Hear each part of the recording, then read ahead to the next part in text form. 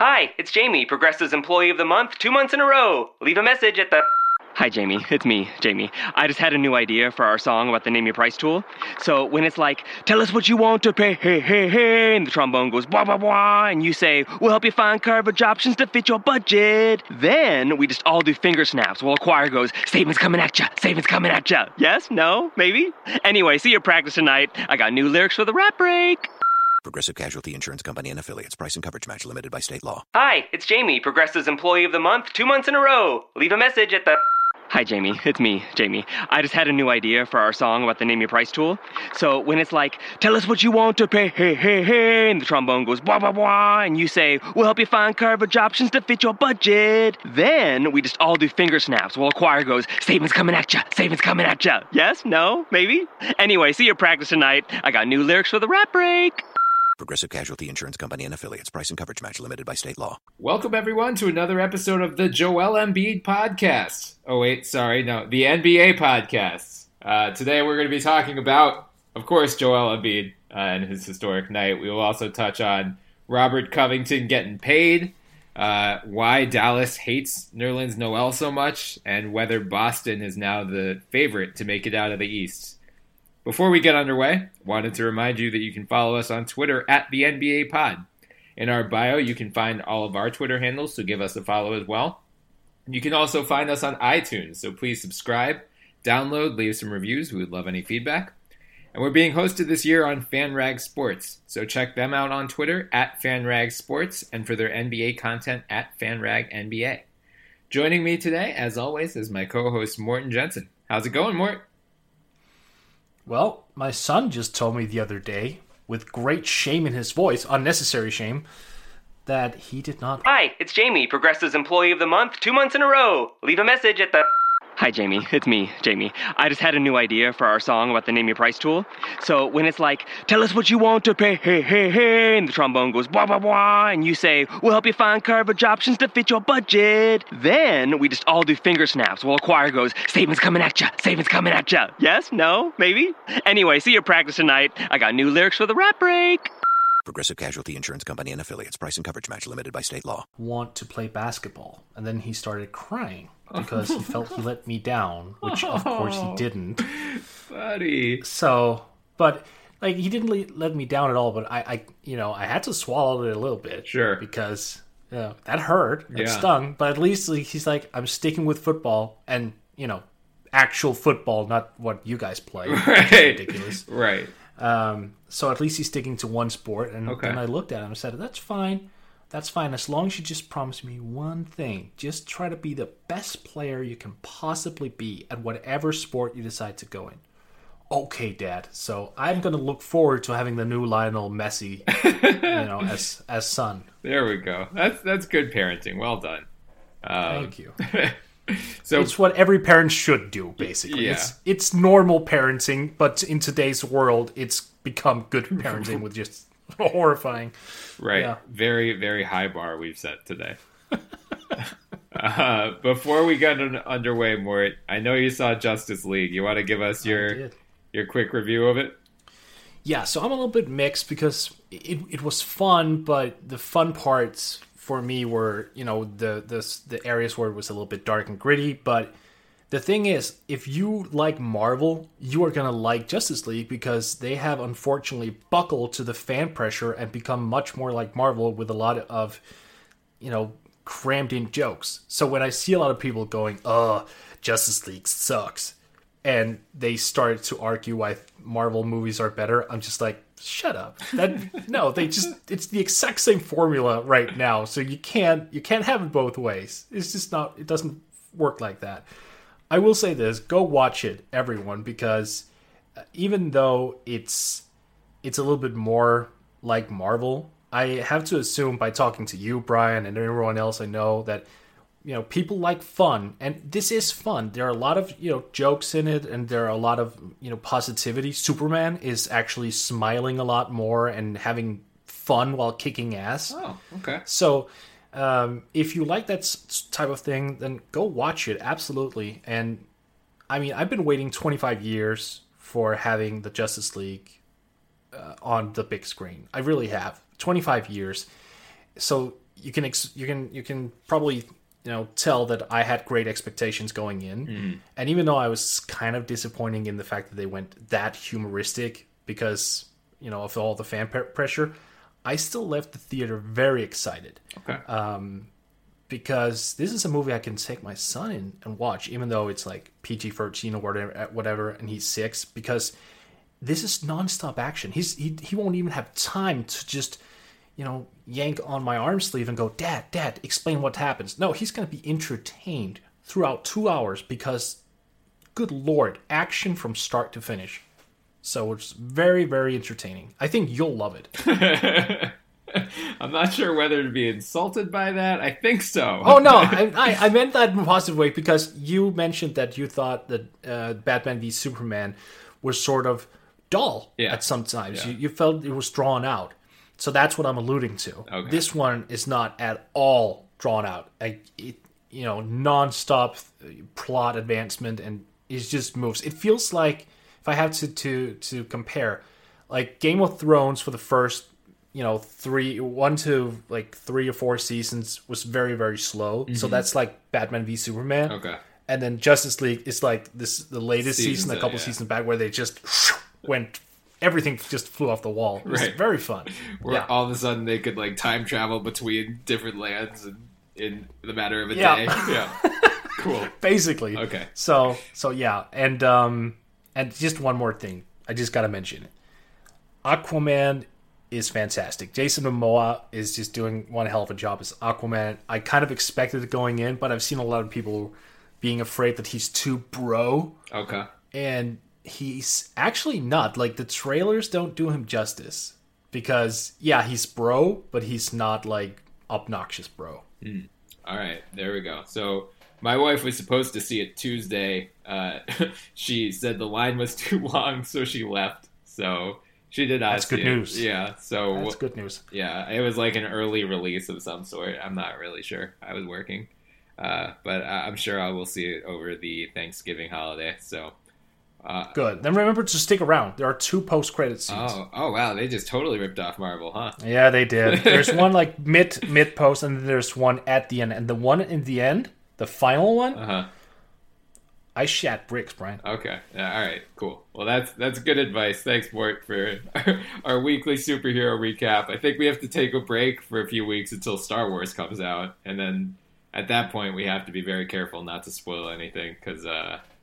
For obvious reasons, I think we would be thrown off the planet if we did. So we could go join Ray? Yeah. Because I would do that. I'm cool with that. She's wonderful. Yeah. All right, let's get into actual basketball. We got to start with the Sixers. First of all, if you guys didn't see the Lakers-Sixers game on Wednesday night, and judging by basketball Twitter, that applies to roughly none of you. But if you did not see it, go watch highlights of Joel Embiid. 46 points, 15 rebounds, 7 assists, 7 blocks. Never before done in recorded history, at least since they started recording blocks back in the early 70s. I'm sure Wilt probably had a game or two like that in the 50s and 60s, but it was an absolute clinic. He and Ben Simmons just did whatever they wanted on the court, while the rest of the team could not hit an open shot for the life of them until the last 2 minutes of the game. But we need to talk about Bob Covington, who was the big story on Wednesday heading into the game. He just, we've been teasing at this for the last couple months, saying, like, I don't think it's a coincidence that the Sixers left $15 million in cap space, and they were eligible to renegotiate and extend his contract on November 15th. Lo and behold, November 15th rolls around. Boom, there's the announcement. He has a 4-year extension, and I need to explain quickly the details of this because Twitter the last couple of days has made me realize that some people don't quite understand, and it's not totally your fault because Woj and Shams, Totally. well, Woj and Shams did report it in a very confusing way. Like the headline on ESPN says 4 years, $62 million extension. Right. And that's wrong. Right. And like, I'm pretty sure Yahoo's did as well. So if you want like the nitty gritty detail, go check out Derek Bodner on The Athletic. He has the best breakdown of it that I've seen. Bobby Marks as well actually had the right details. So what they did was he was making about $1.6 million this year. They bumped his salary up by more than $15 million. Then, over the following 4 years, he will earn roughly $45 million. So, in essence, it's a 4-year extension, and he's going to earn $62 million, but $62 million includes this season. After this season, it's basically a 4-year, $45 million contract. So when I compared all of those, his contract on Twitter to Evan Turner, Tim Hardaway Jr., Alan Crabb, that's why I use the 4-year figures throughout, because over the following 4 years, $45 million. I mean, I was shocked that they got him at that price. What do you think about that deal? I think Robert Covington might just get screwed on his second consecutive deal.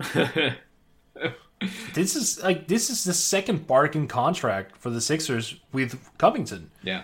I mean, look, let's just break down the numbers, because after this season, he's earning about $16.7 million this year because of the bump up, which doesn't matter because the season is underway. You wouldn't need the cap space anyway, and people are saying, well, he's still getting paid $62 million. Yeah, he is, but not really. It's not going to affect the cap to that extent, because Philly aren't free agent players right now. Right. They're not. They cleared those. They held the cap space open for Covington specifically. Yeah. And honestly, like, who would you have gotten anyway? You got JJ Redick who fit in. Like, yep. Who would you have gotten? Like, it wouldn't have made sense. So his salary next year is going to come out to like 10, and then the following season is going to be 10.8, and then 11.6, and then 12.4 million. Now, remember, this would have been a decent deal under the old cap. Yeah. But this is the new cap, so this is extra crispy. Yeah. I mean, we're talking about what would... I estimate that to be around between 8 and 10 million on the old cap. Mm-hmm. Maybe even a little bit less. So this is a fantastic deal. Absolutely. I'm crazy about it. Yeah. It feels like the new version of Jay Crowder's contract that made him one of the best bargains in the NBA. Oh, yeah. Now Covington is going to take that title for this new cap threshold. And as Bodner pointed out, I mean, yes, 4 years, $45 million is far below market. But if he didn't renegotiate, he was only going to make $1.6 million. So as Bodner said, if he was going to match $62 million over the next 5 years and he didn't renegotiate, he would have had to get a 4-year, $60 million plus deal next summer. And as we've talked about before, we're not the only ones who have noticed this, but cap space already dried up last summer. The contracts that were handed out in 2016, there were far fewer, totally ridiculous contract figures in 2017. This coming summer, even fewer teams have cap space. So, the pinch might be even more severe, and you've got a bunch of, high-profile guys on the market, including LeBron James, Isaiah Thomas, Paul George, DeMarcus Cousins. If you're not a top-tier superstar, there is the chance that you get squeezed out. Now, you could argue, Chicago is going to have a lot of cap space, Atlanta's going to have a lot of cap space, Phoenix is going to have a lot of cap space. Robert Covington is a guy who probably could get overpaid and go to a rebuilding team. And there is a chance that he would have gotten more money in the free agent market. But if he wanted a $15 million raise right now and he's happy with, maybe Philly has engendered loyalty by taking a chance on him. And now he's playing with Ben Simmons and Joel Embiid, and he sees what this team can become. And he's, if he's happy, all the power to him. The guy was an undrafted free agent. I think probably never in his wildest dreams did he think he was going to make $60 million over the next 5 years. So that's a good point. That's a very good point. He's been used to earning around $1 million, $1.5 million over the last 4 years of his career. So getting this bump right now and knowing that you're earning double-figure salaries for the next 4 years, that has to be a huge get for him alone. Man, he can go buy a proper house now. Yeah, I would say so. Yeah. So I think, now this begs the question, the Sixers have their core financially locked in. Covington signed to an extension. Embiid signed to an extension. Simmons is on the second year of his rookie deal. Markelle Fultz is on the first year of his rookie deal. Dario Saric is on the second year of his rookie deal. Like, all of their big name guys outside of J.J. Redick and Amir Johnson are locked up. Right. They're going to have... I've seen various figures about how much cap space they could have. Bodner says about $30.8 million, assuming they renounce the qualifying offer for Nick Stauskas, which they're going to do. So, so I'm going to use that number because I trust him. He's a good cap guy. He's one of the best Sixers beat writer there is, so he pays attention to this stuff. So, $30.8 million, assuming the $101 million salary cap projection for next season holds true. That means the Sixers can squeeze a guy in that 7 to 9 year max range. So, the guys who can get 30% of the cap. Yeah, they could squeeze that guy in and not have to deal, not have to like find a taker for Jared Bayless or something like that. If they go after a guy in the 10+ year range, say a LeBron James, they'd have to get a little more creative. So we're having this, we were going back and forth at DMs the other night about this. It seems like Philly is setting itself up to be a big player in free agency, whether in 2018 or 2019. Obviously, LeBron is the big prize in 2018. He's, Ben Simmons is a Clutch Sports client, so there's that connection. Ben and LeBron have worked out in the past. Maybe everyone says Bron wants to go to the Lakers, but like maybe he watched that Lakers-Sixers game the other night and saw what Embiid did and was like, oh shit. Maybe I don't need to go to the West Coast and have to play the Warriors before the finals. Maybe I can go hang out in the boys in Philly, hang out with my boy Ben Simmons, just have Joel Embiid feed him all game, and go to the finals then. 2019, Klay Thompson's a free agent. Jimmy Butler's a free agent. So if you're the Sixers, which of those guys do you think is the best fit? Like, who would you be saving that cap space for? Klay Thompson. As you know, because we DM'd him. Right, yeah. But yeah. I'm still here's the thing. Yeah. Here's the thing. LeBron is LeBron. Yeah. But if you sign him, he might have that idea, hey, I'm going to go chill with my boy Ben Simmons. But at the same time, his boy Ben Simmons is going to get ignored. Yeah. Basically, he's going to see less court time. He's not going to see as much time on the ball, which means his development is probably going to stagnate a little bit, which I don't think is a good idea. Yeah. Like, you have plenty of ball handlers, like Markelle Fultz when he comes back from the death, like Superman. He's going to handle the ball. Ben Simmons can handle the ball. Hell, Joel Embiid can handle the ball. Dario Saric is an excellent ball handler and passer. I would even argue that Robert Covington has gotten better in that regard as well. Yeah, he has.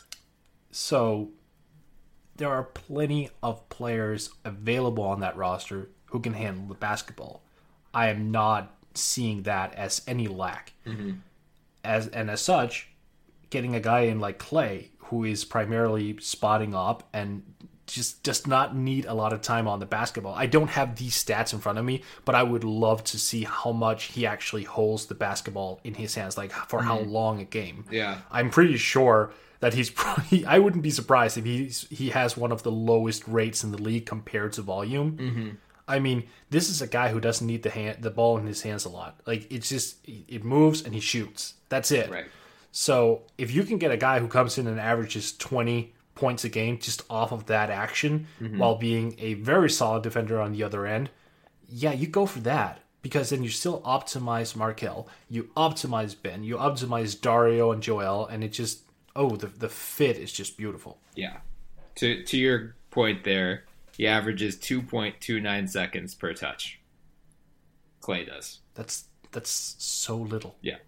Right. Like, I mean, yeah, his value is as a catch and shoot 3-point shooter, and he's a good defender too. Like, to me, I'm torn between Paul George and Klay, and I think you're probably right that Klay is the best fit. Just of course given... I am. Of course, I just like the idea of George. like a George Robert Covington wing combo is just so goddamn lethal in terms of length and defense, especially with Simmons and Embiid, and then Fultz, who's 6'4" with a big 6'10" wingspan, something like that. Like, you know, you hear all this talk about Milwaukee wanting to build with length and defense. Like, the Sixers would be just as long, if not longer, with the Paul George in there. But, you know, Klay is also, he's 6'6". I mean, he's a good defender, too. So it's tough. And strong. Yeah. And, like, I think there is something to say. Like, he does bring championship pedigree. Like, he could come into that locker room.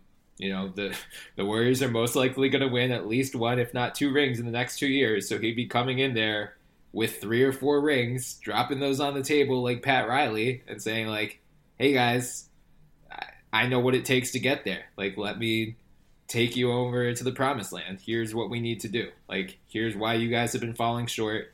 Here's where we can continue to improve. Let me impart my veteran wisdom onto you. So, yeah. And then by the 11th hour, he'll go, oh, shit, I just realized I have no reason to leave Golden State. Right. I'm outie. Right. Therein lies the problem. But hopefully he gets priced out of Golden State. Yeah, I mean, the larger point is that I know it sounds so ridiculous to say. Like, I don't want LeBron James to join my team. Like, who says that? But, like, in this rare circumstance, I just think there are better fits. Not only because, I mean, he would be one of the 10-plus year guys, so you'd have to find a taker for Jared Bayless or something like that. You probably have to attach at least a second-round pick. If not, like, maybe you have to give away Timothy Luwawu-Cabarrot, who's actually been playing well, or Justin Anderson, or Furkan Korkmaz. You could just squeeze a George or Klay in there without having to shake up anything else, which I think is valuable. And as you said, like, I don't want to take Ben Simmons off the ball. You're wasting Ben Simmons if you take him off the ball. Like, that is his strength. LeBron can shoot, but he's not as good of a shooter as Klay Thompson. This is not a controversial take here. Like, Klay Thompson is a better three-point shooter than LeBron James.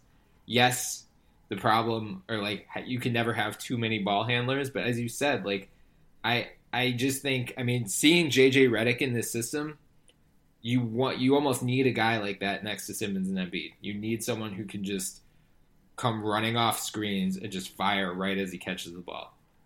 And, like, Klay's would be a souped up version of JJ on both ends of the floor. So, you know, it's going to be fascinating to see what they do with this cap space in the next 2 years, whether they, you know, use it next summer because they're afraid Klay is just going to, you know, Golden State's going to figure out a way to keep all 4 guys, or whether they re-sign JJ on another 1 year big money deal and just go all in on Klay or Jimmy. Because after that, then you have to start worrying about Simmons' extension, Dario, you know, if you're going to keep him long term. All your guys start running out after 2019. So you really, it's the next 2 years where they need to strike. But, you know, they're 8-6. They came up, I think, 10 of their first 14 games, something like that, were on the road. They beat Houston. They beat the Clippers. They beat Jazz with Jazz when they had Gobert. And, you know, the Sixers didn't have Embiid. Like, they're taking promising steps toward being a free agent destination, especially if Embiid stays healthy and continues playing like the way he did against the Lakers the other night. It was just, that was one of the most impressive, dominant performances I've seen from any NBA player, probably since like the 2016 finals. Here's the thing with Embiid's game. That type of production he had against Los Angeles could actually end up being somewhat pedestrian for him down the road. Yeah. He's still young. Yeah. That's the insane part. I know. And it didn't even look like he was asserting himself, like, to the point where he was seeking out these things. Right. Like, it came within a flow of things. Yeah. The little herky-jerky move he had with the Euro step. God. Yeah. I mean, was wonderful. Or the Dream Shake. The Dream Shake as well. Like, and it all comes so natural to him when he sees someone, he reads the defender so masterfully, and he's what, 22, 23? 23? I mean, good Lord. Yeah. Imagine when he's 26 and 20 or 27. I know. And stays healthy, obviously. Right. And that's always, it always comes back to that. But yeah, I mean, he's 23 years old. He's been playing basketball for like 7 or 8 years, and he's already doing that. Like, it just... That's ridiculous. There's still time for my son then. Yeah, there you go. So if he changes his mind, I'm just going to go, hey, look at Joel Embiid. Right. Yeah, you just need your son to grow up to be 7'2" and 280 pounds. Well, the 280 pounds I can do. Yeah. All right. Let's move on. Well, before we do, okay. I have a number for you right here. Yeah. 51,000. That's minutes. LeBron James in regular season and playoffs so far in his career. 51,000. Yeah. And that's not counting preseason. That's not counting all-star games. That is not counting international competition. Right. That's just regular season and playoff. He's going to be 33. Yeah. That's another thing that you have to take into consideration when looking at LeBron. Even if you're the Lakers. Yeah. Like, whoever you are, that's a lot of miles. Now, to LeBron's credit, he's shown that so far it means tits. Right. Yeah. Right. But he's leading the league in minutes again for the second year in a row. And I am just sitting here thinking, you're playing with fire when you're doing that to him. Like, he has to go down to like 30 minutes a game. Yeah. This is ridiculous. And if he keeps getting these types of minutes and these deep playoff runs, at some point his body is going to buckle down. Maybe not like a severe injury, but then he's going to miss games here and there. And, he's, pinched something in his back, or his knee starts to swell up, or his elbow starts to hurt a little bit, whatever. Right.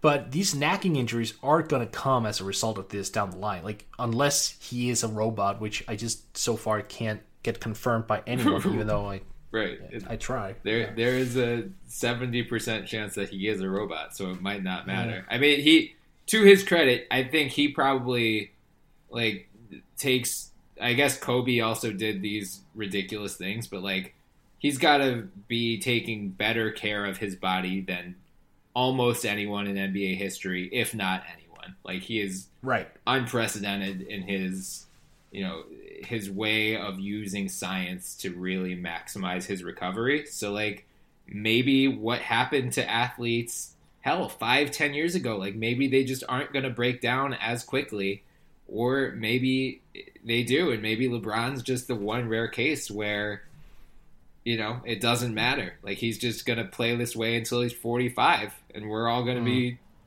richer for it. But that is a fair concern, and that factors into my thinking as well with his fit, in Philly. All of this, Embiid's 23, Simmons, Simmons, Fultz, Sarge, they're all in their early 20s.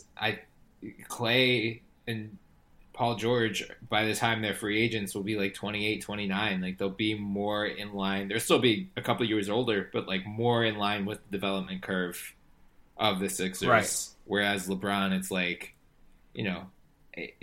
every year he's gonna soon turn into the Tim Duncan, where every year you think he's gonna slow down, and then he turns 38 and he's still putting up triple doubles, and you're like, oh, okay, he's never gonna lose it. But Father Time is the one thing that remains undefeated in this game. So at some point, at some point, he's bound to slow down. Whether it happens 2 years from now, or 5 years from now, or 10 years from now is anyone's guess. But at some point, it will happen again, unless he's actually a robot. Actually, a robot. Yeah. I actually listened to George Carl. His new book, Furious George. Yeah. Mm-hmm. Yeah, I listened to it on audiobook, and he suggested, that a lot of these guys who went to Germany and stuff, they didn't go there to get sauerkraut, and he more or less hinted that these guys are going there to get the latest treatment, and that can't be detected. And interesting. Obviously, LeBron's name has always been in the rumor mill, but you and I have never talked about this. Yeah. Where do you stand on that issue? Do you think LeBron ever juiced? I mean, I honestly don't know. I have no sense of it. It would be reckless of me to speculate how many NBA players are actually doing it. I will say, talk to Andrew Bynum about how well those German procedures work sometimes. But I mean, I guess I don't think so. I think LeBron is just the obvious target. Right. Like, he's so big that obviously people were like, oh, he couldn't have gotten that big. Look at when he was 18 and then now. Yeah, people grow with age. They fill out. Right. Like, look at Giannis. Giannis as well. Yeah. Right. I mean, come on. It's natural progression, and then he just added a little element of bodybuilding to it and got a little Schwarzenegger all over it. Yeah. And I mean, I kind of found that indirect accusation of George Karl hilarious and also a little bit typical because again, hey, the book is called Furious George. Like, right. It's just kind of interesting because, I mean, when you look at how long he's playing LeBron, and again, 51,000 minutes.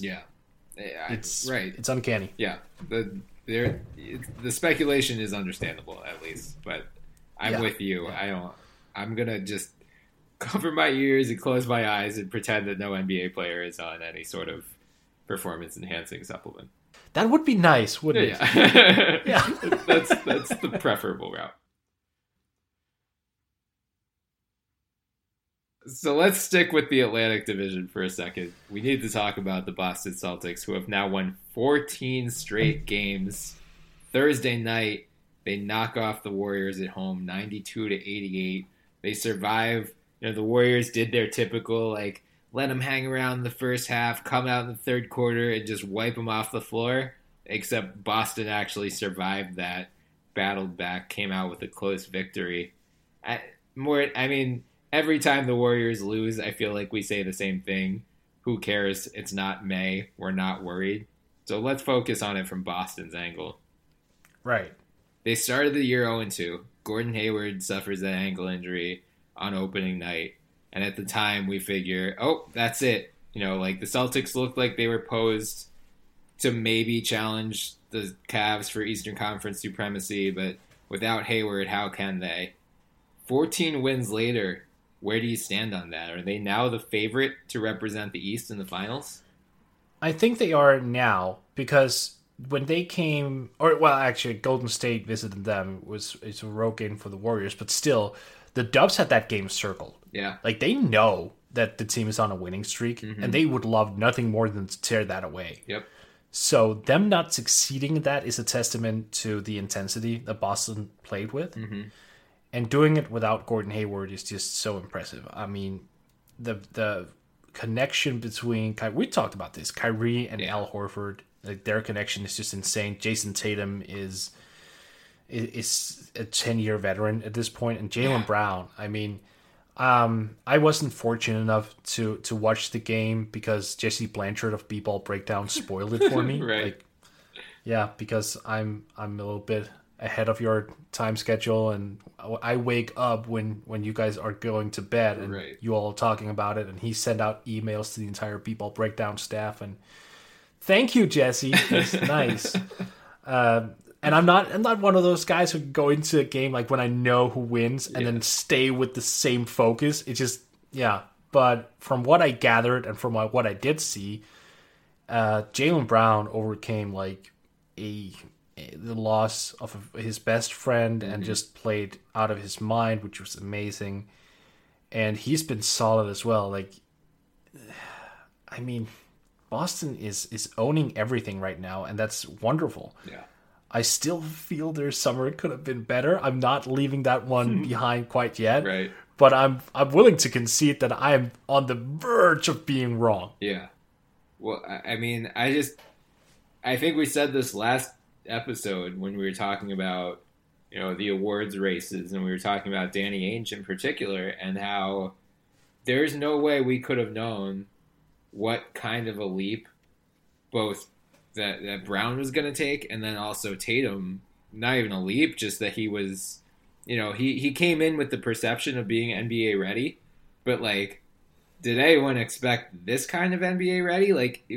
I remember you had the Celtics I want to say you had them pretty high on your league pass rankings because you were excited to see those two guys, and then I was like, well, that was before the whole the Hayward injury, and I was like, well, are they gonna get those minutes? Like Hayward's gonna be playing 35 minutes a game. I don't think we're gonna be seeing those guys that much. I think that was Sarah actually. Oh, she had them because high?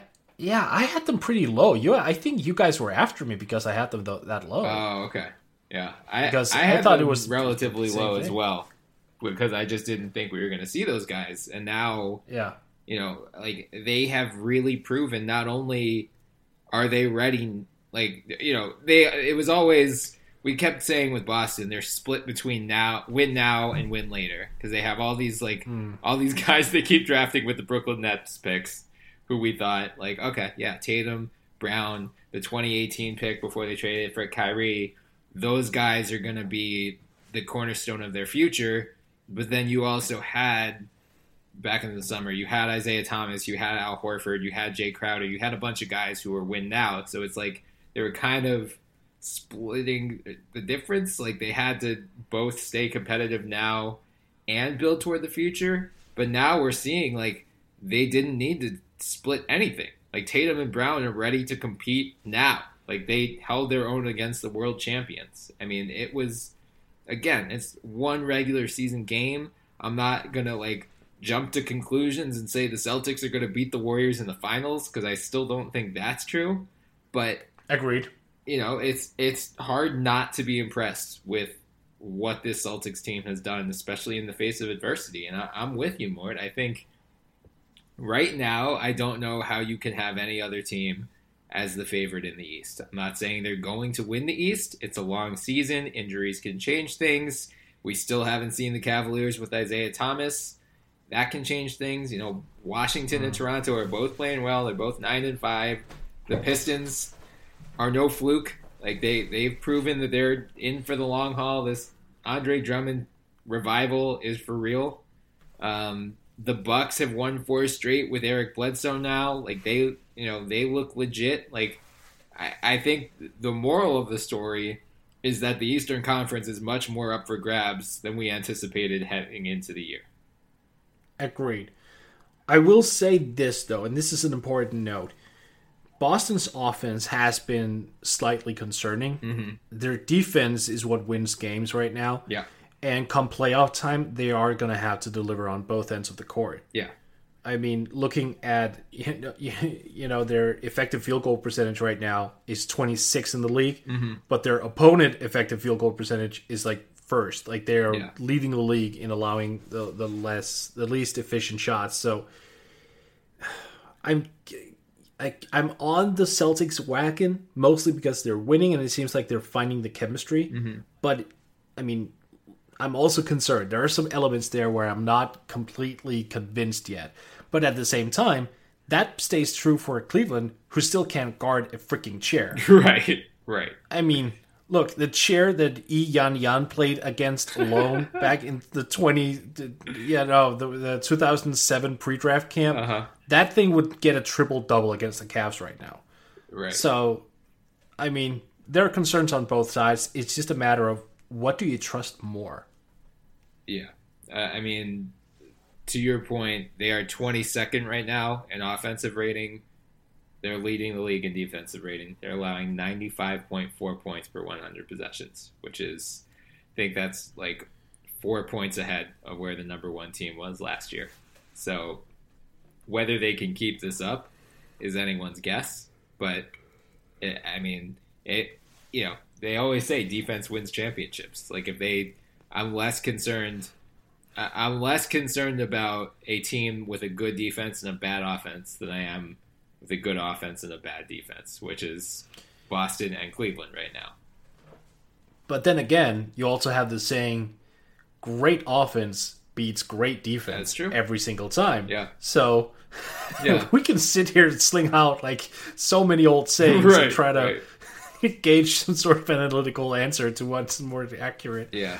I'm not sure. I bottom line, it's going to be interesting when the playoffs start to see which of these teams finds it easier to overcome their weakness. And I'm kind of sitting here going, could the playoffs just start now? Yeah, for real. Because we really have to go through the whole season. Yeah, we're 16 games in, and I'm like, oh, we have 66 more to go. Or no, 60. Yeah, something along those lines. 65 or more for pretty much every team. Yeah. But if the playoffs started now, the New York Knicks would be in the playoffs, and the Cavs would not be. So... Porzingis in the playoffs. Yeah. Sign me the hell up, though. Well, right now, it would be. Oh, it would actually be the Raptors and the Knicks in round 1. It would be the Wizards and the Sixers. So, I mean, Embiid in the playoffs. That'd be pretty lit. And then Milwaukee, Detroit, which was actually a fun game the other night, and Boston, Orlando, where Orlando is starting to sink back to. They're still above 500, but they've lost 3 straight. They're starting to lose some of that early season luster that they had. So I think, I mean, the Knicks are a surprise. Miami and Charlotte, we both pegged as pretty easy playoff teams, and they both struggled out of the gate. Yeah. So it does seem like Detroit, I think, barring injury, it's already looking like they're a pretty safe playoff entrant. But it seems like there's going to be room for another surprise team, whether it's Philly, Orlando, Indiana, hell, maybe the Knicks to crash the playoffs, and maybe Miami and Charlotte misses out. Or hell, your Brooklyn Nets, they're only a couple games out. Yeah, and look, I'm glad you brought them up because we need to kind of edit our thing now because now D'Angelo Russell went down, which was just that was gut-wrenching because now I can't even say 35 anymore. No. Well, it sounds like he's going to be back. They keep saying sooner rather than later, but we've received no word as to what the injury is. And anytime you say knee injury in sports, I immediately get nervous. So Right. Fingers crossed he'll be back soon and he'll be healthy. And that's actually... On the note of knee injuries, that's the perfect transition into Utah and Rudy Gobert in particular. Because the last time we recorded was last Friday. That night, Dion Waiters took a tumble into Gobert's knee. It looked like we averted disaster because he came back into that game that night. Then he missed the game Saturday night against Brooklyn, I believe. And then Sunday... the Jazz announced he's going to be out for at least the next 4 weeks with that knee injury. So the Jazz, they're kind of in a tailspin right now. It's been, I mean, all season for them has been a slog on offense. Like, they just cannot score consistently, but at least they had their defense to fall back on. Unfortunately, in their last 7 games, they are now 1-6. Their lone win coming against Brooklyn. I guess the first question we need to address quickly, Gobert accused Waiters, he said that was a dirty play, basically, like Waiters dove for the ball, but the ball was going to the left, Gobert's knee was on the right. It seemed like Waiters took a strange path toward the ball because he went right for Gobert's knee. So do you think it was an intentional thing from Waiters, or do you think it was just like one of those split-second things that looks worse on replay, but when you're in the moment, that's just how these things happen? So you're asking me to add to the insane amounts of micro-analysms that were on Twitter that night? Yeah. Jazz Twitter has they've taken that one and run with it. I'm not sure I agree with Jazz Twitter there. I mean, I get that there was a bit of confusion given the path that Waiters was in. Right. But I've seen that play probably 50 times now. Mm-hmm. I cannot find any logical way of explaining how it should have been intentional. Yeah. It just seems his body is already falling and he just didn't have control of it. And it happened. Like, let me ask you this. If that had been Wayne Ellington and not Dion Waiters, had we had that discussion? That's a good point. I don't think so. Yeah, I mean, maybe, but it's probably at least less loaded than it is because it's Waiters. That's a fair point. It drives narrative. Yeah. It definitely does. Yeah. So the other question then with the Jazz is they moved Donovan Mitchell into the starting lineup. Rodney Hood's now coming off the bench. Both are playing well in their new roles, but it hasn't resulted in wins. If Gobert, let's say he's back by the middle of December, you're still looking at, 15 games or so that he's about to miss? Yeah. Do you think the Jazz are basically out of the playoff race already? Oh, it's so early. I mean, this just doesn't look good. They're 6-9 right now, and Gobert missing that much time. It's just going to dig them a hole further, and given it that it's the Western Conference, I mean, I'm inclined to say yes, but it's so early that I can't force myself to go out on that limb quite yet. But it appears that way is the political answer that I'm going to choose. Mm-hmm. Yeah, I mean, it's not looking good. I mean, their one saving grace is their upcoming schedule, at least in the next week. They're in the midst of a 4-game road trip. They lost to the Knicks on Wednesday. They're at Brooklyn on Friday, at Orlando Saturday, at Philly Monday, and then Chicago next Wednesday. At home. Yeah.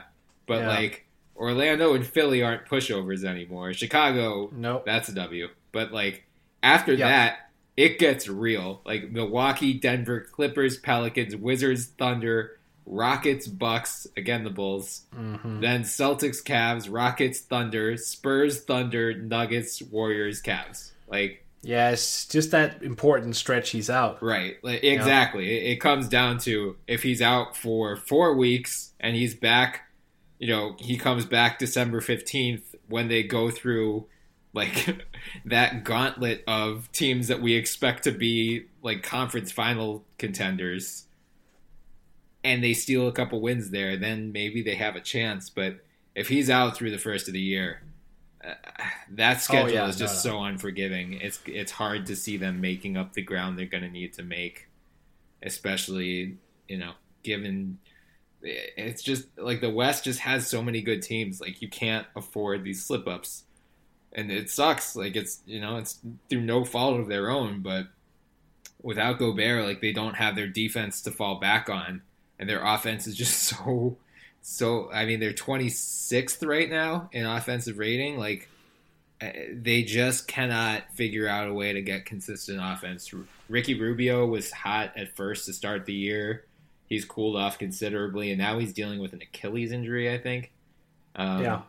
But we knew that wasn't going to last. Let's be real for a second. Yeah. The Rubio hype when he was just average offensively, more or less, was just small sample alert all the way through. Right. Yeah. So, I mean, I'm not sure why anyone is kind of surprised at the fact that he came back down to earth. It's Ricky Rubio. Yeah. He's a wonderful passer, wonderful playmaker, terrific defender, all those things. But a scorer, he is not. Right. And I remember, even during that hot stretch, I want to say Dan Clayton, one of the Jazz guys who writes for B-Ball Breakdown, among other places, he was really pouring cold water on that. Whereas some other Jazz people were like, well, maybe this is just the new Rubio. And he's like, we've got a 7-year sample size. He's coming back to earth. And he's now he's shooting 37.3% from the field, 25.7% from deep. That's Ricky Rubio. And 5.5 assists to 3.6 turnovers, which isn't great. Right, yeah. I mean, that's probably, I don't even care about the shooting splits because that's just who he is. He's had 1 year where he shot above 40% from the field, but he's never averaged fewer than 7 assists per game. So the fact he's only averaging 5.5 now, that, if I'm a Jazz fan, that's what I'm most concerned about. I don't care that he's not scoring. You've got other guys who can score. Do you think there's anything they can do more in terms of shuffling their lineups to generate more offense?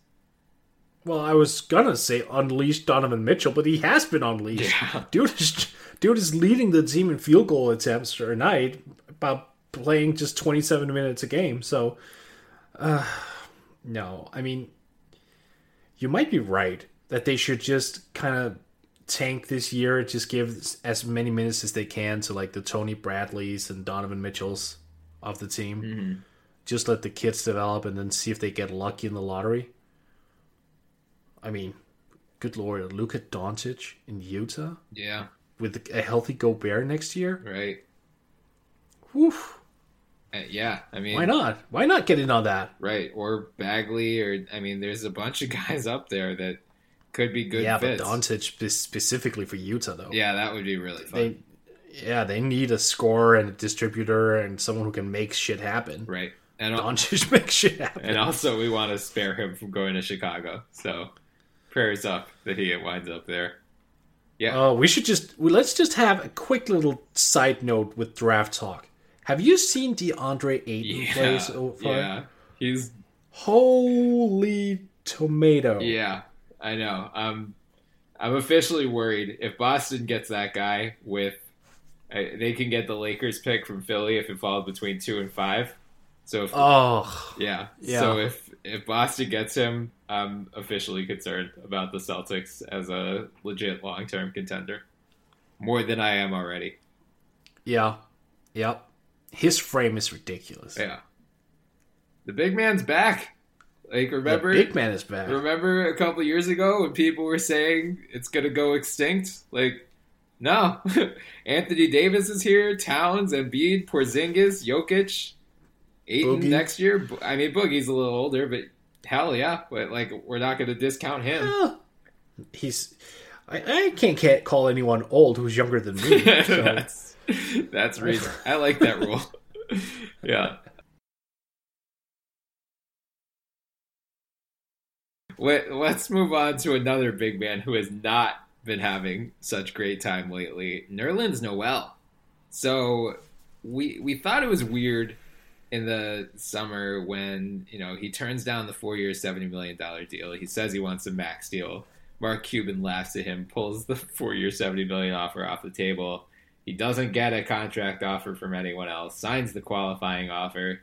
We figure, all right, he's going to play well in Dallas for 1 year. He'll gamble on himself. He'll get a big money offer next summer. It's not looking so good for his contract push anymore. He started the year well. In the first game against Atlanta, he had 16 points, 11 rebounds, in just under 20 minutes. The last 4 games, he's played 6 minutes. He did not play. He played 2 minutes, and then he played 5 minutes. Rick Carlisle has said he needs to earn his minutes, and that Salah Mesri is earning them over him. I mean... That was the quote I was looking for. Yeah, like, as if he wasn't already getting the hell out of Dallas at the first possible opportunity, based on what happened with his contract talks this year. Like, Carlisle's handling of him... I feel like it's already sealed the deal. Like, I would be stunned if he comes back to Dallas. But, what do you think is going on there? Like, it's hard for me to be objective because I watched him in Philly for so long. And, like, from what I saw, he was a really good player. Like, they called him when he came to Dallas, like, the Tyson Chandler starter kit. Like, that is what I've always seen for him. He's not going to be a 20-point-per-game scorer, but he has elite defensive potential. Why can't he get on the floor in Dallas? Why do they hate him so much? Well, no, you're right. You're definitely not objective. No, I agree. I think he's just not a competitive person. Like, if you look at Carlisle's comments as well, I mean, he keeps repeating, you got to compete to keep these minutes. It's a competitive situation, and he's just not living up to it. And again, that's been kind of hinted at before. Mm-hmm. I just don't think Noel has the best work ethic. Mm-hmm. Might be slightly kind of a problem backstage. Yeah. Backstage behind the scenes. Right. Maybe he's just not a good character guy, and we've seen that a lot, and from players who started their careers in messed up situations, which we gotta admit, like in Philly, he got a raw deal on many levels. Yep. Maybe he's just so pissed off and needs to rediscover himself and his love for basketball again. Mm-hmm. That wouldn't surprise me at all. So maybe next year when he signs with the Knicks for way too much money. Yeah. I mean, he rediscovers that love, and then he's put to the bench because they have so many big men. I'm not sure. We'll see what happens, but I think the talent level is there. Yeah, it always has been. He's extremely long, extremely athletic. He moves incredibly. I think he's a better offensive player than people give him credit for. It's just there is that one piece missing, not in his game, but maybe the mental aspect of it. Mm-hmm. He just doesn't seem to be able to utilize everything he's got physically and put it into a ball game. Like, I've seen him play probably 100 times since he entered the league, and I always felt like, okay, you had a good game, but I was kind of expecting a little bit more. Mm-hmm. With everything you've got going for yourself, like in terms of instincts and athleticism, all of these things, I was kind of expecting just more production, better numbers, just higher impact. And maybe that's just not him. Maybe he's the type of guy who goes out there and I don't know if you get this reference, but it's Chris Washburn. Like the old from Golden State back in the day, the guy who was just like, we'll win or we'll lose, whatever. Right. I mean, some players just aren't wired the same way, and maybe he's just not that competitive. Yeah, it's tough to say, obviously, because we're not around the Mavericks. We don't know what's going on behind the scenes. I mean, right. When he was with Philly, there were definitely some whispers along those lines, and Brett Brown has even hinted about it. When he came to Dallas last year, he missed that team plane like almost immediately, and Carlisle threw him under the bus almost immediately, and said he texted Elton Brand and was like, "Yo, you've been mentoring this kid for 2 years. You did a shit job. Like, what's going on?" So maybe, I mean, you're probably onto something more. It seems like there's more going on behind the scenes than we know, because based on his talent alone, you would expect him to be playing more and playing better than he is, especially on a Mavericks team that is awful and is going nowhere this year. They're 2-13 right now. They already have nothing to play for. They're not. I mean, it's, as you said, it's early. I guess they're not officially eliminated for playoff contention. We can say that about Dallas. Yeah, they're not coming back from this. It's time to figure out what your go-ahead plan is. And I hate to say this because it feels wrong to make this comparison, but I'm going to do it anyway. It has a slightly Twilight Kobe feel to it, because Dirk, I love Dirk. He's a legend. He's a Hall of Famer, first ballot. He can't play anything but center anymore. And Nerlens needs to play center. So if you can't do Harry at the 3, Dirk at the 4, Nerlens at the 5 as your starting lineup, you're going to get blown off the court. Because Dirk is playing the 5, that means Nerlens is completing with Mesri off the bench. Mesri's more in favor with Carlisle right now. It feels like the best thing for this franchise moving forward would be moving Dirk to the bench, putting Nerlens in the starting lineup, letting him play off of Dennis Smith Jr. and run pick and rolls with him. Because, those two should be a lethal pick and roll combo.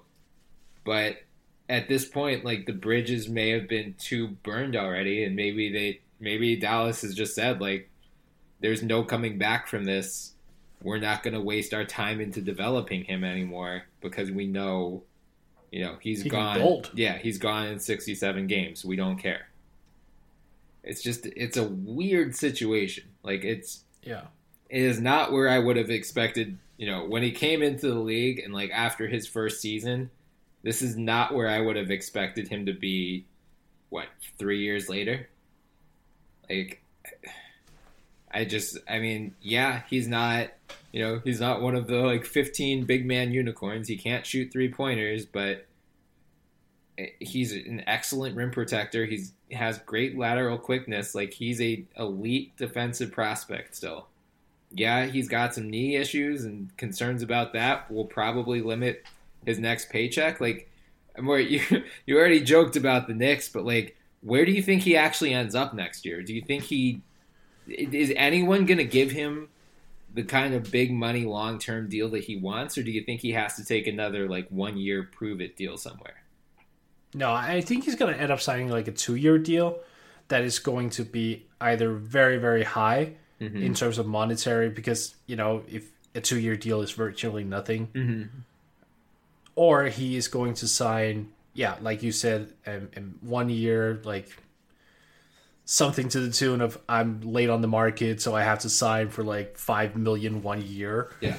But I don't think he's going to take that one big page. He's not going to get a JJ Redick deal, is what I'm saying. Yeah. I think some team is going to offer him big money and are expecting a commitment from him for 2 years, just because they know that he's got the potential of being better than he is, and they don't want to risk him just walking at the end of one season if he's good. Mm-hmm.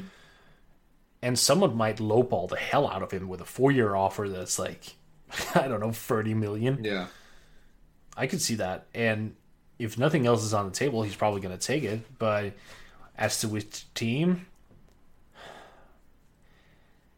it's hard because everyone in the league today seems so in tune with, who guys are, mentally and personally. Yeah. And if everyone behind the scenes are going, Nerlens is not a hard worker. Nerlens is not a team player. Nerlens is not this. Nerlens is not that.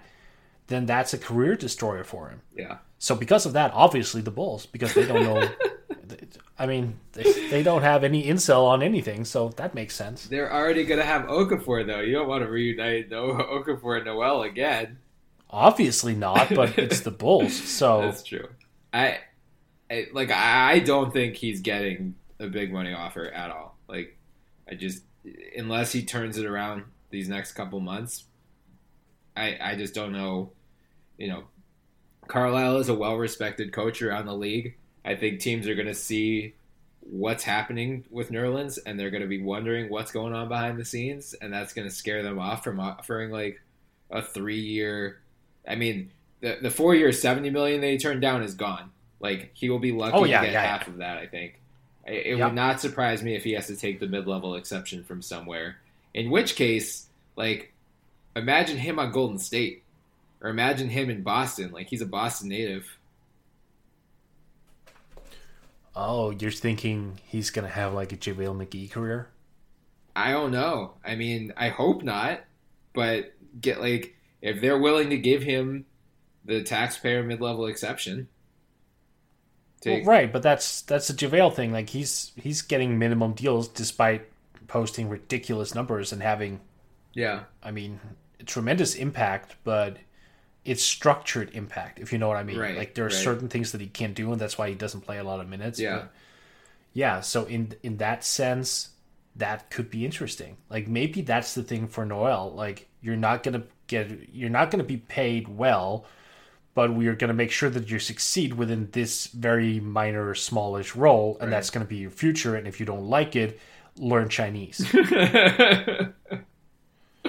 Yeah, I'm really fascinated to see what happens with him next, because I guess I shouldn't be surprised with how poorly this is going based on Carlisle's immediate reaction to him last summer and this whole contract thing, but it's still just there's a talented player in there. I just can't believe he's going this much to waste. Oh shit, I know where he should land. Where? Washington. Oh yeah, that'd be good. That'd be really that good. Would be a great destination because Marcin Gortat is getting older. Right.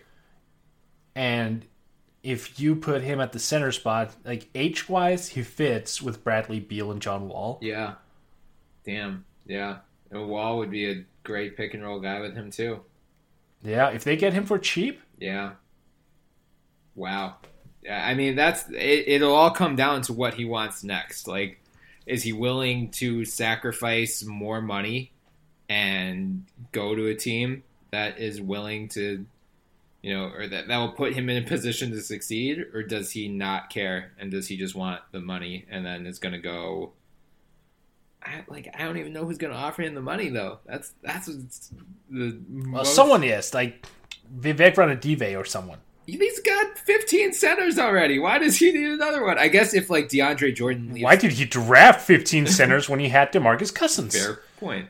I guess DeAndre Jordan's a free agent, right? I guess if he leaves, or he can be, if he leaves the Clippers, maybe put Nerlens next to Blake. I like my Washington deal a lot more. Yeah, I do too. That would be a fun one. Yeah, it's going to be really interesting to see what happens there. So let me ask you this. Do you think he ever will live up to the potential that he had coming in? I mean, I guess it depends on, again, like what's going on behind the scenes. It seems like he got some bad advice this summer. Like he should have taken 4 years, $70 million. Maybe he just doesn't like playing for Carlisle, and he wanted more money for that. Or didn't like money because right. $70 million. Yeah, but I mean, I think in the right situation he will. Whether he ever turns into like the next Tyson Chandler really depends on where he ends up next, and if it's on a winning team or if he really just goes and chases money because he gave up so much this year. I like, you know me, I try to be cautiously optimistic about, especially about young players, and I just want nothing but the best for them because the league is more fun when there's more talented players in there, and Nerlens is a talented player who deserves to play in the NBA for a long time. Like he's proven that he can be that type of 10-year player. So, unless it's Lonzo Ball, by the way. We'll get there in a second. I mean, I don't know. I mean, I guess the Lakers would be an option if this, the Paul George, LeBron super team idea dies and Brook Lopez goes elsewhere. They're going to need the center. That could be interesting. Yeah, can we just talk about that very briefly? Just about the Lakers? Just we can whisper this so Lakers fans can't hear it. Oh yeah. Are we not? Can we not say already that LeBron Paul George thing is not happening? Can't we just? I'm not going to rule it out until it's down in the water. You aren't? Nope. I mean, like, do you see this scenario actually playing out? I mean, for basketball reasons, no. But LeBron has very clearly made, he's pivoting toward his post-basketball life. And if he's really if 50% of his motivation is I'm just going to move to LA, set up my entertainment mogul business, and then I'll also play basketball too, then maybe. But so I guess let's seg into that because we have two things to talk about quickly with the Lakers. One, if you haven't seen it, Eric Pincus of Bleacher Report posted a really interesting column this week, about how the Lakers could clear up the cap space to make room for a George and a LeBron. And, obviously, get rid of Julius Randle, get rid of Jordan Clarkson's one option. You're still going to have to deal with Luol Deng, though. So his idea is give Deng an extension with a very small amount of money guaranteed. He said $3 million or so. Give him a 3-year extension, then use the stretch provision on him. But instead of having to stretch him over 5 years for something like $7.4 million, you can stretch him over 11 years for just over $3 million. You clear up $4 million in cap space. Then at that point, you have a little bit more flexibility in terms of signing both of those guys. So what do you think about that, Moore? Do you think it's a road they actually might go down? I think Lakers fans are going to be so happy to every year before their season starts when they go on salary sites on the internet and they see Luol Deng's name there for 11 straight years, not even counting the 2 years he's already played there now. Right, in 2027, Luol Deng is still getting a $3 million salary for the Los Angeles Lakers. Yeah, when he's 42. Yeah. I would just love that. Yeah. That would just be so amazing. Just to see his name on a salary cap sheet for so long. But it's a brilliant idea Eric got. Yeah. And I think it's worth mentioning that $3.3 million It's a lot of money, don't get me wrong, but it's a fraction of the salary cap because it's so high right now. Like, it would be a problem if the cap declined. Yeah. Mm-hmm. And that's where I'm going with this, because ESPN is sort of in trouble, right? Yeah. Losing a lot of subscriptions and whatnot. So when the next TV deal is up, the league might not get $24 billion over 9 years again. Yeah. And if that's the case, then I would be careful about these type of deals, because let's assume the Lakers do it. Then you will have 10 copycat teams around the league going, oh, that's clever. Let's do it that. And then suddenly you have a shit ton of NBA teams that just have stretched these guys for 11 years. And then if the new TV deal goes down or whatever, then you're certainly looking at a cap situation. And then $3.3 million looks just a little bit more expensive than would under the current circumstances. Yeah. But again, it shouldn't be a deal breaker. I will say this: Jan Mahimi in that same situation. Ooh, that's a good one. Yeah. I like that. Right. I like that. We expressed concern about the Wizards not having cap space now that Wall is signed to the Supermax, and Beal and Otto both deservingly on max contracts as well. So once Gortat and Markieff Morris expire, I believe both of them are in 2019, it's going to be tricky for them to replace those two guys. But yeah, Mahimi. Yep. I think you're right. Just in general, that this idea is so creative that unless the next CBA includes an amnesty, this might be the way around it. Yep. The question is whether the NBA will allow it. So Eric talked to Larry Kuhn of the CBA FAQ, and Larry basically said if they included no guaranteed money, there's no way. The NBA will just call that CBA circumvention, and they'll kill that deal. But there is a sweet spot between having to guarantee however much of the the entire extension, because the Lakers obviously don't want to do that. That comes as no benefit to them, and then guaranteeing none of it. So whether $3 million is that sweet spot or if it's more would remain to be seen. We'd have to see if the Lakers go down that path and if the NBA allowed it. But I wanted to at least shout him out. And for Lakers fans out there who haven't read the article, you should go check it out, because it's at least a look into some of the options you guys have this coming summer as you try to carve out this 2 max cap sheet bonanza, whatever the hell they're planning on doing. But more, I sense your skepticism about this plan in general. Is that mostly tied to Lonzo at this point? Oh, with the Lakers? Yeah. No, it's not Lonzo specifically. It's just the team is, I don't want to use the words in disarray, but you're gonna lose Julius Randle because he's a necessary victim if you want to get either LeBron or Paul George, and he's a good player, and you're probably gonna lose him for nothing. Yep. So okay, that's one good player out. We're not sure if Lonzo is good or not. Let's be honest. I know he's had a horrible start to his NBA career, but we don't know if he's, he's probably going to get better, or he's undoubtedly going to get better. But to what degree, we don't know. Right. We can't sit here and go, oh, Lonzo is definitely going to be good in 2 years. Yeah. Because we don't know. Jordan Clarkson is pretty much a finished product. So the key issue here is Brandon Ingram. How good is he going to be? And they also have to, they will have to cut Zubac as well. So there's another youngster that you might have to, just let go away for nothing. So what does this come down to? Larry Nance and Brandon Ingram as the supporting cast? And Kuzma. Don't forget Kuzma. Oh, Kuzma. Okay, yeah, that's a good point. And that's a very essential point, actually. Yeah. But fine, with Kuzma, and that's granted significant.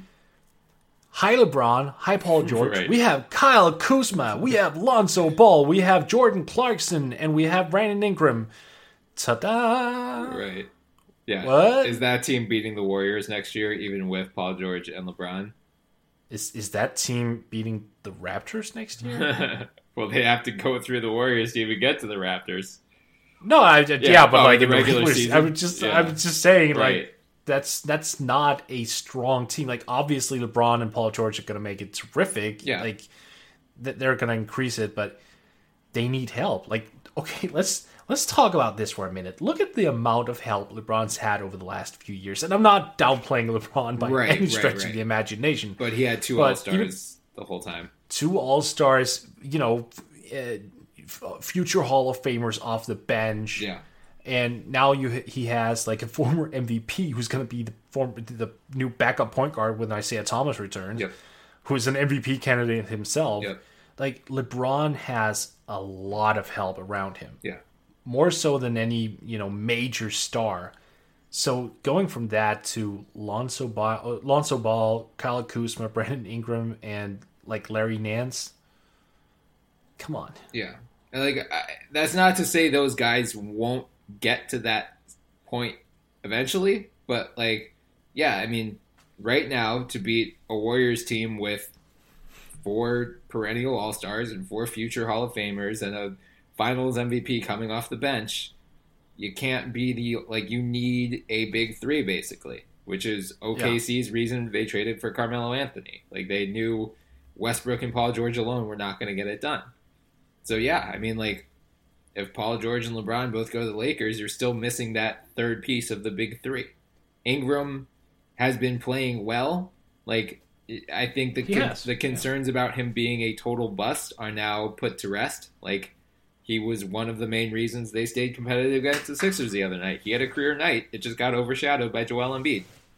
Kuzma, we make fun of Lakers fans for being so hyped about Kuzma, but Kuzma came into the league ready to play. Like he looks like both him and Nance look like late first round steals. They look like legit rotation players. They're in good shape at the power forward spot. Lonzo's the question mark. If they were ready to bail on Brandon Ingram after his rookie year, I guess that's the reason. Like if a Lakers prospect comes in the league and doesn't immediately dominate, you're just ready to bail on him, which, whatever. Like, Lonzo is not going to shoot this poorly his entire career. Magic recently said, look, we're not going to tweak his shot this year, but if he keeps shooting this poorly over the offseason, we'll, meet with him and kind of figure out, hey, you shot, you're shooting 30% from the field, 23% from 3. Like, maybe we need to try something else. I think it sucks that Voldemort has really overshadowed Lonzo and kind of forced this much attention on him as he's struggling early in his career. But from everything we've heard about Lonzo himself, he's quiet, humble, hardworking. He's going to get better. I'm still not concerned about him being a total bust. Do I think he's going to be the next Magic Johnson? No. I do not. But, I think he will be a fine NBA player. Is he enough to attract LeBron and Paul George on his own next year? No. But that duty mostly falls to Magic Johnson and the allure of LA. So, this whole plan, they've been doing this plan every year for the last 5 years, and it always falls to shit. So, would I be surprised if it once again does next year? No, but no. It seems like there's more smoke, or there was at least, over the offseason about this than usual. So, that makes me think there's a little bit more substance to these rumors than, we're going to get LaMarcus Aldridge, even though he has no interest in coming here. Paul George is an LA guy. LeBron, again, wants to be basically the next Magic. There are off-court interests that we have to keep in mind with both of those guys. But would it surprise me if both of them don't come? No. But I'm sure they have the Lakers. I'm sure they have a plan B. You have KCP, Brook Lopez, who you can re-sign. Again, Nerlens is going to be floating out there. There will be other options. So I'm not saying the Lakers are totally screwed either, even if their superstar plan A falls through. They got Boogie too. Boogie's going to be a free agent. If the Pelicans can't keep him, that'd be an interesting fit. All right, let me ask you this: in terms of age and fit, and age structure for an NBA team, Mm-hmm. would you then rather have Paul George and DeMarcus moving forward than Paul George and LeBron? Like, even from a positional standpoint as well, it meshes better.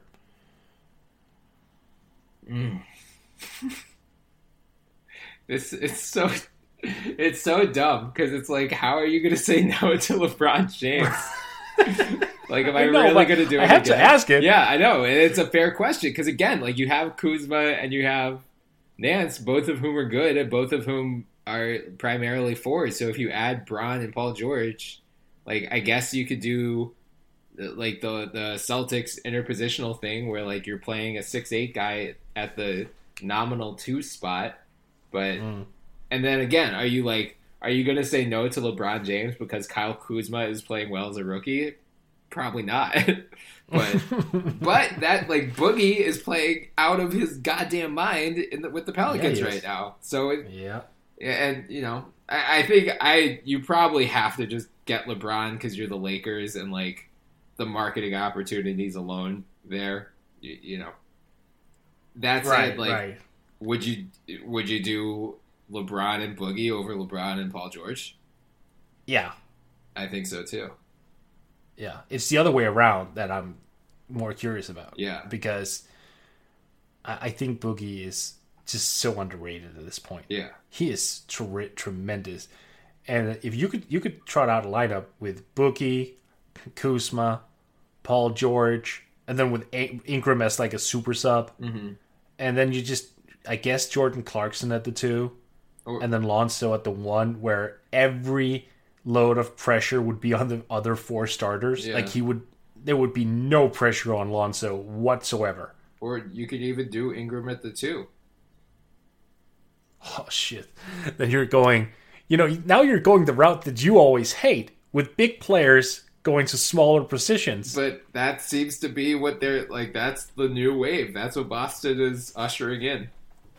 Wow, that's true. That's true. I just don't think it works, and I don't want to see this become a thing because when the Knicks start Kristaps Porzingis at small forward, I'm gonna freak out. No, I don't think you could do it with, aside from Ben Simmons and Giannis. Like you can't do it with like a 7-footer at point guard, but a 7'2" guy. You're not playing him at small forward, but I think there's less harm when it's a 6'8" guy playing him between the 2 and the 4. Like that's what Boston has: Marcus Morris, Jaylen Brown, Jason Tatum, all of whom are 6'8", 6'9", all of whom are being used rather interchangeably on offense. Like, there's less harm there. So if it's Brandon Ingram, Paul George, and Kyle Kuzma or Larry Nance, you're going to have Kuzma or Nance be the nominal 4. But if it's George and Ingram playing interchangeably on offense, I don't think that's a huge concern. The reason I go LeBron, why I prefer LeBron, is because I think Lonzo, I've seen this from Lakers people. They're saying, like, it would almost help Lonzo if he could play off ball more. Like, if he didn't have the ball handling responsibility every single time down the floor. And he can, like, be used more as a cutter and get some more easy opportunities. And he doesn't have to create offense for himself, which he is struggling with. So, having Bron in that role and having Lonzo play off of him, that probably makes things easier on Lonzo. Whether it leads to a championship, probably not. So in that sense, because I want LeBron to be competing for titles every year until he retires, I guess I would, for that reason, I would want Paul George at DeMarcus. But it's a fair question. So are you would rather have Paul George at DeMarcus than Paul George and LeBron in LA next year? Yeah, I would. Yeah, that's tricky. I mean, here's the thing: we always underrate DeMarcus Cousins. Have you noticed? Yeah. Because of the flare ups in Sacramento and whatnot. Like, look, we have been going on a Giannis spree lately. Justified, don't worry. Right. But look, heads up: DeMarcus is averaging 28 points, 14 rebounds, 6 assists, almost 2 steals, 1.5 blocks, and he's draining damn near 3 triples a game at the center position. Have mercy. Yeah. He is so talented. It's unreal. And this was lost in Sacramento for so many years because oh, let's put the headline in DeMarcus Cousins gets ejected. No, no, he's a terrific basketball player. He is clearly worth like a super max if it came to that. It doesn't now because he was traded, but like this guy is no joke. And he's what, 27, I want to say? Yeah, 27. He and in a somewhat recent 27 even. Mm-hmm. Yeah. Hell yeah. Yeah. I had to write the B-ball breakdown profile for him in the top 50, and I think we had him 27th as a staff, which is absurd. Like, just totally absurd. So, yeah, like, he's a top 20 player in the NBA. There's no question about that. Like, what he's doing, I guess they're flying somewhat under the radar because there's just so much other stuff happening in the NBA right now. But, like, he and Brown are playing incredibly well. So, frankly, I hope he stays in New Orleans because I just want to see that combination and see if they can actually put the right pieces around them. I'll tell you something. When I was a Bulls fan, Boogie back in the day, back in January, when I was a Bulls fan, that was the one guy I wanted next to Jimmy Butler. That was Boogie. Yeah, like everyone threw out all these names, but like Boogie was so far ahead from my perspective than anyone else who was in play as a trade candidate. Mm-hmm. I was like, no, if you're gonna get anyone, it should be Boogie, because him and Jimmy Butler in the pick and roll, forget about it. Just load them up with shooters. Just go get Seth Curry or whatever. That's partly why I also wanted Seth Curry, because he had a rapport with Cousins, and he came cheaply, as I mentioned, Bulls. Yeah. So, but right, I too would love to see him stay in New Orleans, and I would love to see New Orleans, get a couple picks in where they get a guy who can actually play and maybe surprises a little bit, because they don't have money to upgrade. So if they get some guy in the draft who surprises, oh good Lord, I would love that so much. So we actually have a little bit of breaking news to talk about before we hit our crush of the week. Memphis has just declared Mike Conley is going to be out for at least the next 2 weeks on treatment for his heel and Achilles. Yeah. Damn. So Memphis, started the season really hot. They've now fallen back to 7-7. I'm going to ask the same question about them that I did about the Jazz. How in trouble are the Grizzlies? Well, they're a little bit in trouble because Mike Conley is almost a god, but it's only 2 weeks, so... At least 2 weeks. Oh, it's at least. Yeah. So that could be... Right. Yeah, that could be more. Yeah, it could be... I mean, he's like RoboCop. Like, he broke 2 bones in his back, and he came back within 2 weeks last year. So, yeah, he might come back, but... I mean, thank God for Tyreek Evans. Yeah. That's a sentence I never thought I'd say. Yeah. Yep. So, yeah, I mean, look, they have... Ben McLemore is healthy now, so he's going to be playing, and he's getting into the swing of things. So when he gets a little bit more adjusted to it, then maybe he's able to take over some shots. Right. I think Memphis has the type of internal structure and culture that could survive such a thing. Mm-hmm. But you're right. I mean, the West is loaded. Yeah. And if the rest of the West teams are going to find their strides, which they will anytime soon, because now we're into that part of the season where teams are starting to figure themselves out a little bit, then this could really punish them. Marcus Gasol has to score 30 a night now, which I'm looking kind of forward to. Yeah, that's true. I mean... Selfish Marcus Gasol is the best Marcus Gasol. It really is. Oh, he erupted against Indiana the other night, which was really fun. But they're aside from... They have Dallas this coming Wednesday and then Brooklyn next Sunday. But aside from that, their next couple games are Houston, Portland, Denver, 2 against the Spurs, Cavs, Minnesota, Knicks, Raptors, Thunder. That's a brutal stretch to be without Mike Conley. Like, again, it's early. Hopefully he's back quickly. Hopefully this 2-week thing really only turns out to be 2 weeks, but it's looking like, after that first few weeks of the season when they were 5-1, all of us were like, oh wow, all right, I guess Memphis is going to be in the playoffs. Never doubt Memphis. And then You know, and I said a couple weeks ago, like, all it takes is one Conley or Gasol injury, and the whole thing falls apart. And then I was like, well, that's probably true for every team, but unfortunately, we're about to see that with Memphis. So we'll see how they survive this next stretch. But I'm nervous.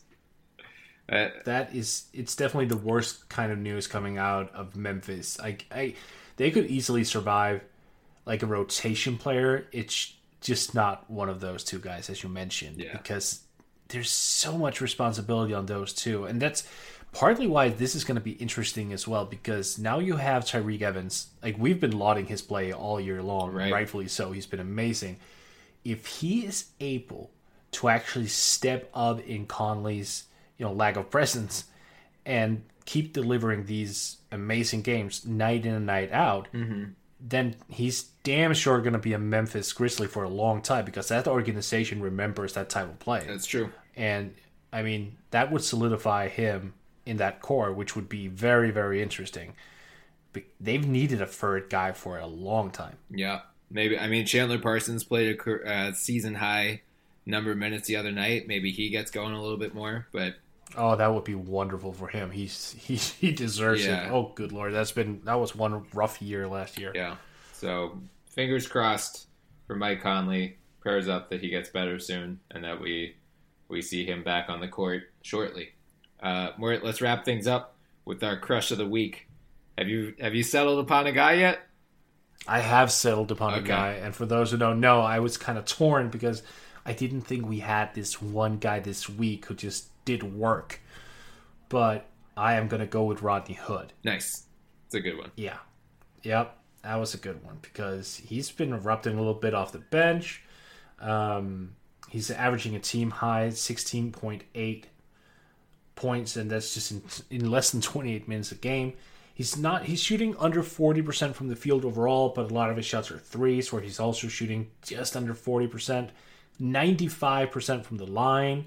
He just seems to be working into that role that we talked about a lot during the summer, that he has to be the de facto scorer now. Mm-hmm. So he seems a little bit more secure with himself with the basketball in terms of how he chases shots and where he gets them. So Rodney Hood for now. I'm still skeptical about whether or not he's going to be this guy who can take over. Yeah. But I like what I'm seeing so far. I would like to see him rebound a little bit more, though. Yeah. Did it hurt you to nominate a Jazz player that wasn't Donovan Mitchell? Physically, right? All right. Well, I'm going with T.J. Warren this week.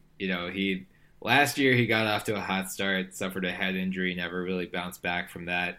This year, over his last 12 games, almost 21 points a night on 52.2% shooting, more than 6 rebounds, the occasional assist, steal, block.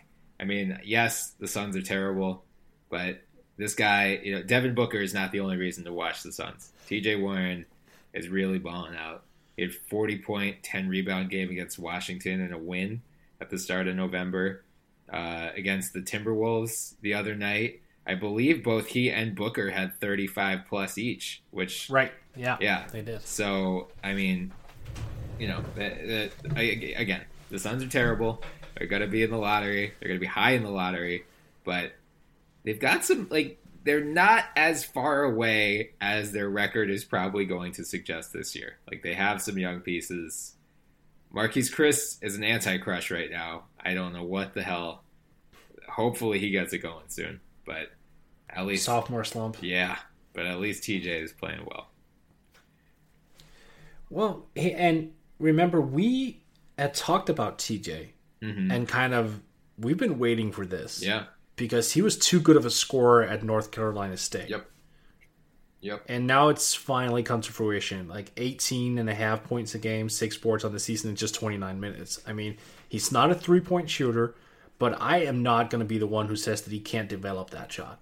Oh, no. Yeah, I mean, super small sample, but in 2015-16, he shot 40% on 70 attempts. I mean, yeah, he's at least proven somewhat capable of hitting it. I mean, he's 2 of 20 this year, which is not great. But again, look at his point guard play.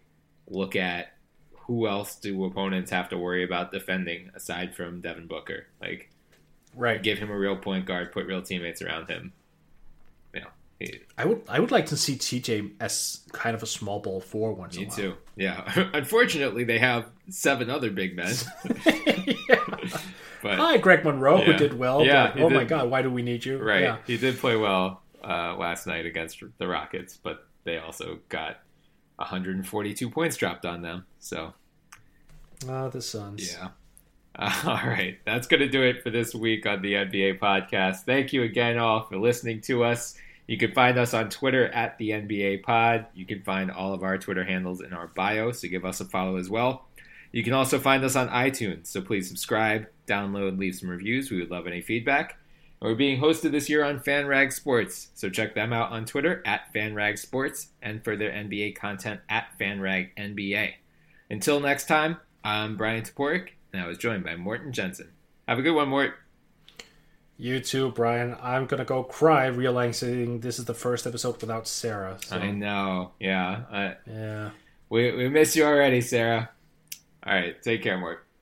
You too, man.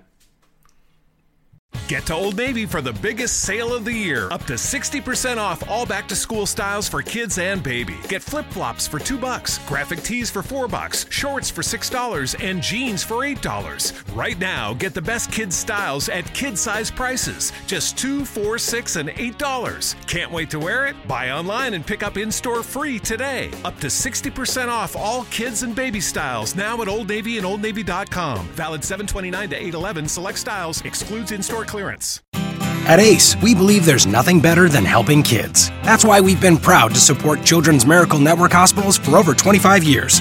This Friday through Sunday, get our 5-gallon bucket and 20% off almost anything that fits inside when you donate $5 to support Children's Miracle Network hospitals. And like ACE, CMN hospitals are local, so the money you donate helps kids near you. ACE is the place with the helpful hardware, folks. Offer valid at participating stores on regular price merchandise only. Additional conditions and exclusions apply. See store for details.